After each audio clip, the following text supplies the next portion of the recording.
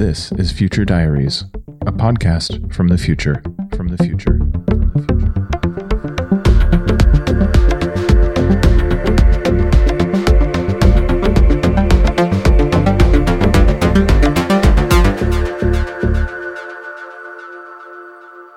Welcome to Future Diaries, the podcast that transcends space and time.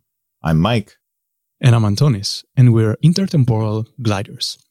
We search for and share stories across the multiverse, aiming to inspire listeners to build better presents and futures. We're also joined by our Future Diaries intertemporal scribe, Caitlin. That's me. As an intertemporal scribe, I aim to make the stories we encounter relatable to a wide audience. I think today's episode is really important. I do think it's a fascinating story, but I'm also hoping our listeners may be able to provide some assistance to our guest today. In our last episode, we spoke with Francisca, an algae aquaculturalist working to restore marine ecosystems, grow food to support a growing human population, and generally live her best life at sea. It sounded like a pretty idyllic existence, to be honest. In today's episode, our guest hails from a very different universe, one where the environment has been so severely compromised that scientists pronounced it destroyed. Growing food seems to be one of the biggest struggles people face, but social relations have also deteriorated to the point where people struggle to cooperate. As this week's guest explains in her diary entry, one cult-like group who called themselves the Children of the Earth, had managed to survive underground for 50 years, relying on advanced technologies to grow food and maintain a livable space. They had become convinced that life above ground would soon no longer be possible due to ecological collapse, and they sealed themselves off in an underground bunker. While relations in their pods started off well, they didn't end up that way. That's right.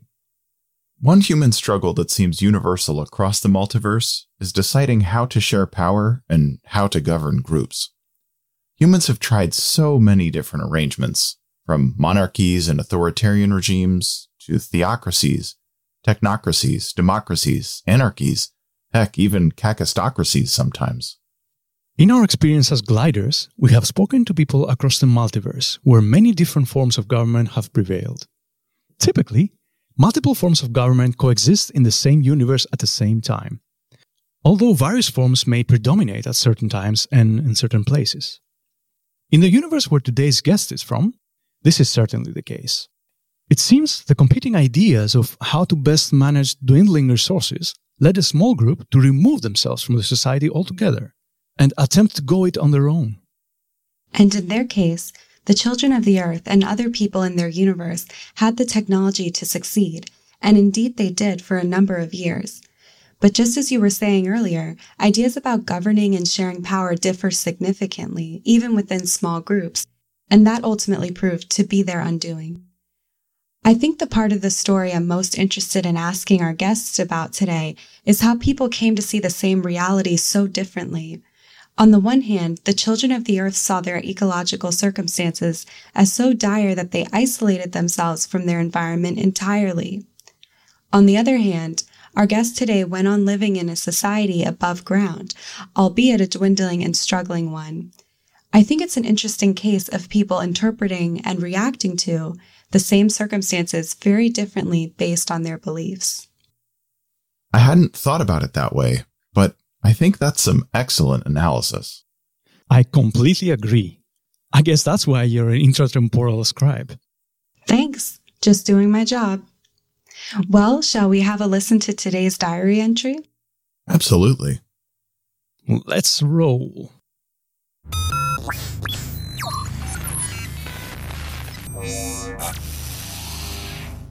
December 27, 2089. Neustadt an der Havel, Old German Republic. Dear Diary, on a recent reconnaissance trip to the abandoned city of Berlin, I was walking through the ruins of the new Reichstag building when I heard a loud noise erupt under the street. It sounded as if a large argument or fight had broken out, which seemed impossible. No one had lived in Berlin for over 40 years. Shortly thereafter, however, I was shocked to see another human emerge from one of the buildings. As I soon learned, they were survivors from the before time who had been living in an underground bunker in what was once Berlin. Initially, they were very wary of me, but I explained that I meant them no harm and was just interested in knowing where they came from, as there were no other people in the desolate area. They told me they were part of a group called the Children of the Earth, a cult established in the chaotic time around 2035, when scientists had officially declared the environment as destroyed. From my conversation with them, it seemed they had attempted to create an underground society that would be able to withstand the threat of climate disasters through ecological farming techniques and by changing people's behaviors. The cult of around 50 people were very surprised to see me, as they thought that no one could have survived out in the open. I asked them why they had chosen this moment to leave their protected bunker. Mr. Orange, the person who had brought me back to the cult's underground lair, explained that all their technology and supplies had worked well and had not faltered, but interpersonal relationships in the bunker had become tense. The bunker was initially run in an anarchic fashion, without any ruling class or elite. Over the years, however, a group of 5 individuals had declared themselves leaders, hid all the weapons in a place only known to them, and ruled with terror. This unequal internal system benefited them, but was unfair to other bunker inhabitants.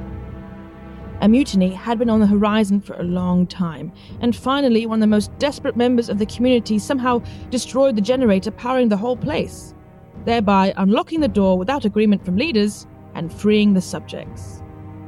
With their control over their subjects ended, they took the weapons and fled. I'm with the remaining members of the Children of the Earth now. One of them got the generator running again, but we've had a difficult time restoring the food and life support technologies. I think we're close to finishing the repairs to the intertemporal radio broadcaster, one I salvaged on a previous reconnaissance trip, so we think we'll be able to connect with other survivors in our universe or others sometime soon. Maybe someone will be able to advise us on repairs and building some defenses, because it's a matter of when, not if, the old rulers of the Children of the Earth will return, and we need to be ready.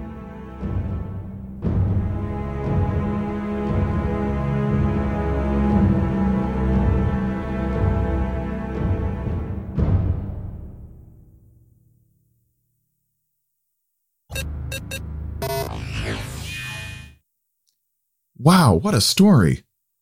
Welcome to the Future Diary Show, Danny. Thanks for having me on. Okay, to get started, how long has it been since you recorded this diary entry? Are you somewhere safe? Have the former leaders of the Children of the Earth returned?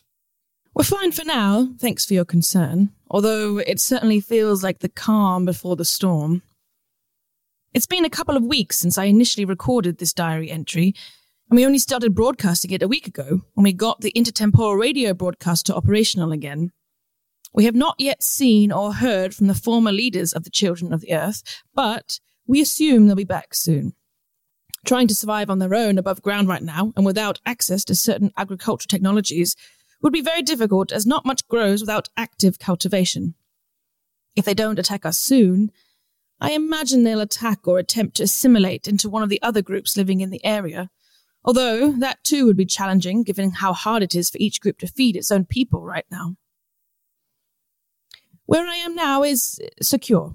One of our first tasks with the survivors among the Children of the Earth was to move them and their technology to a safe location.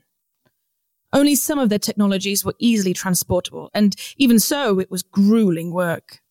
Given our limited resources, we had to leave the more permanent installations behind, but we tried to strip their bunker of as much as we could, not just to use elsewhere, but also to prevent the former leaders from easily reinstalling themselves in the same place. Wow, that sounds like a lot of work. Thanks again for taking the time to speak with us today. No problem, happy to. Honestly, it's great to reconnect with people across the multiverse. As bad as things are here, if we've got any chance of survival longer term, we're going to need a lot of help from others. What we've been trying in our universe clearly isn't working. Well, we hope this conversation is useful in getting the word out to the audience about your situation. And that's a great reminder to our listeners. If, after listening to today's show, you believe you have any information or knowledge that could be useful to Dani and her group, please send it to us at Future Diaries and we will pass it along. We know this isn't much, but it's the least we can do to help. Thank you. And yes, listeners, if any of you have found success surviving in similar circumstances, anything you can recommend would be greatly appreciated. Every day is a struggle here. Dani, I have to say, I find your story so compelling. As we listened to your diary entry broadcast, I felt anxious anticipation with each line, not knowing what would happen next. Could you tell us more about your experience that day when you first met the survivors from the Children of the Earth? Had you ever heard of the group before? How did you first make contact, and how did you make the decision to introduce yourself to them? Honestly, it all happened so fast. I visited the ruins of Old Berlin many times before and never seen another soul.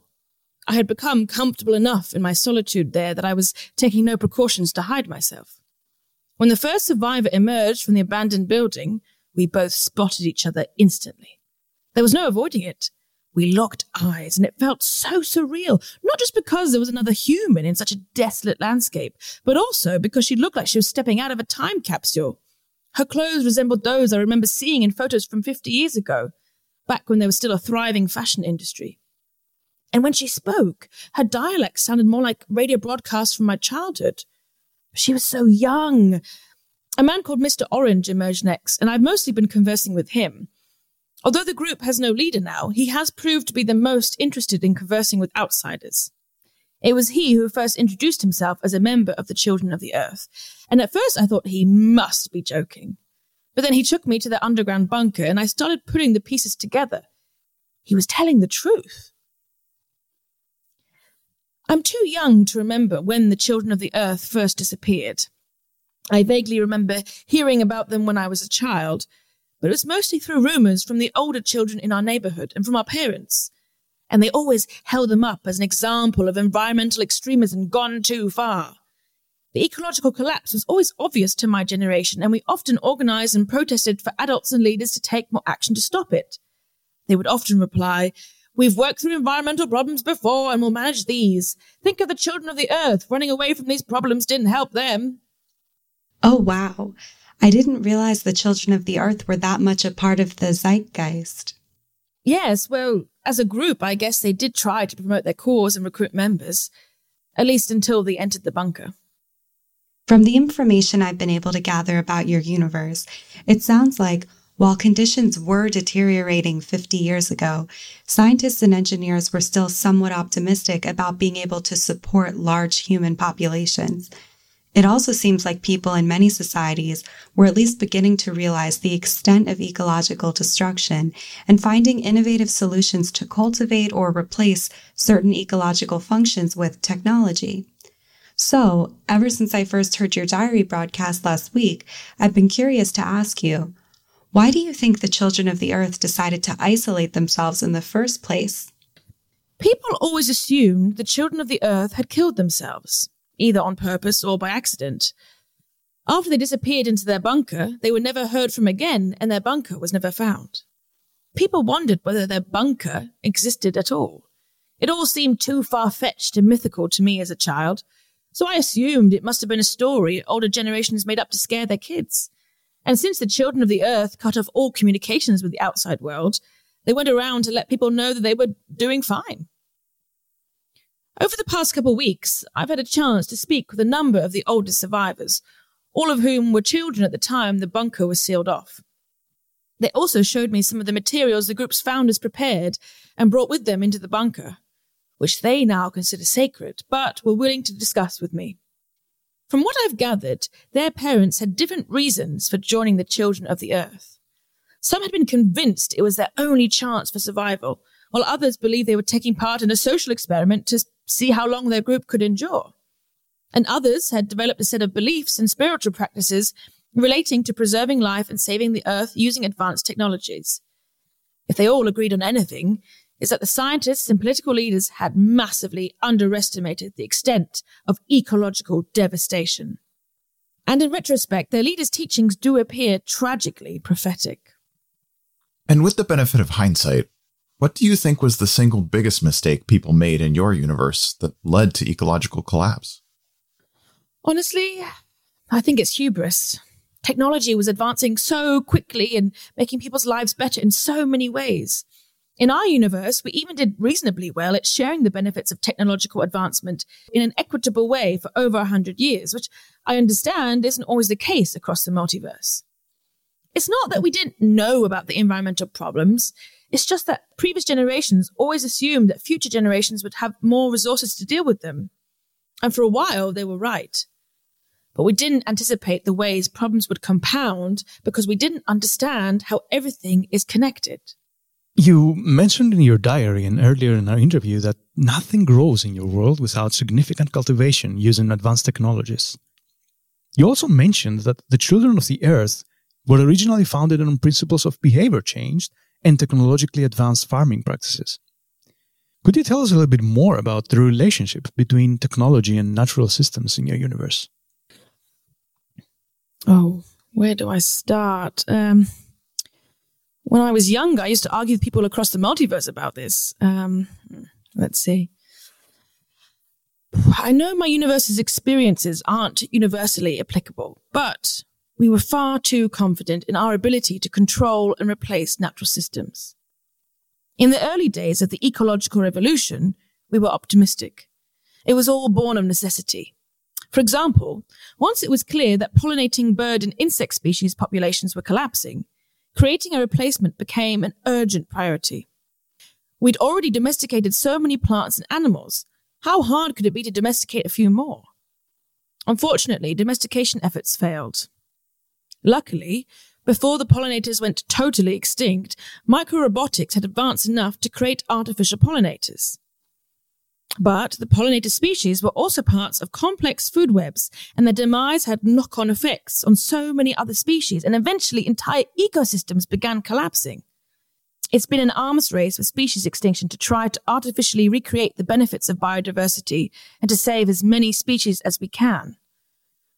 But producing these micro-robotic pollinators consumed so many resources that it began imposing economic constraints people were unaccustomed to. Whereas people had been highly cooperative during the 100 Years' Peace, after the ecological revolution, societies were strained and tested, and some began buckling under pressure. So, I'd say the relationship between technology and natural systems in our universe is complicated. It's the cause of so many of our problems, and yet we're dependent on it for our survival. That's an incredible history. Thank you for sharing it with us and our listeners. All right, we'd like to end with a question we often ask our guests. What message do you hope our audience will take away from your story? It's like my father used to say, nobody is good for nothing. Anybody can be a bad example. I hope your audience can learn from our bad example. Ours is a cautionary tale of how bad things can get. I can't say I'm optimistic about our prospects for supporting large and thriving human societies and biodiverse ecosystems again. To give you an idea of just how bad things have gotten, I think the most helpful advice would likely come from spacefaring societies with experience in terraforming other planets. That's basically what we need to do to Earth in our universe. Also, I hope people living in better off universes will understand humans are not separate from the environment. They're a part of it. There was this strange paradox, at least in our universe, that the more complex and powerful our technologies became, the less we thought we had to care about the natural environment. In reality, the opposite is true. While we thought we could always invent a cleaner or more efficient way of doing something, or a way to clean up the messes we were making, at some point, our technologies became so specialized and complex that our collective knowledge of natural systems dwindled. I'm afraid we put off responding to the warning signs for too long in our universe. So if you're listening, don't be like us. Insist your society understands it's a part of nature and lives accordingly. I guess no universe is perfect. But thank you, Dani. These are wise words. Thanks again for joining us today. We're wishing you the best of luck and we'll be in touch to pass along any suggestions for terraforming Earth, as you put it. That will do it for this episode of Future Diaries. And to you, our listeners, if you have enjoyed our show, please subscribe to Future Diaries on Apple Podcasts, Spotify, or wherever fine podcasts are distributed in your universe. You can also visit our website at futurediaries.show, where you can find additional content about us and the universe we come from, as well as subscribe to our newsletter and find other ways to support the show. I'm Antonis. I'm Mike. And I'm Caitlin. We'll talk to you in the future.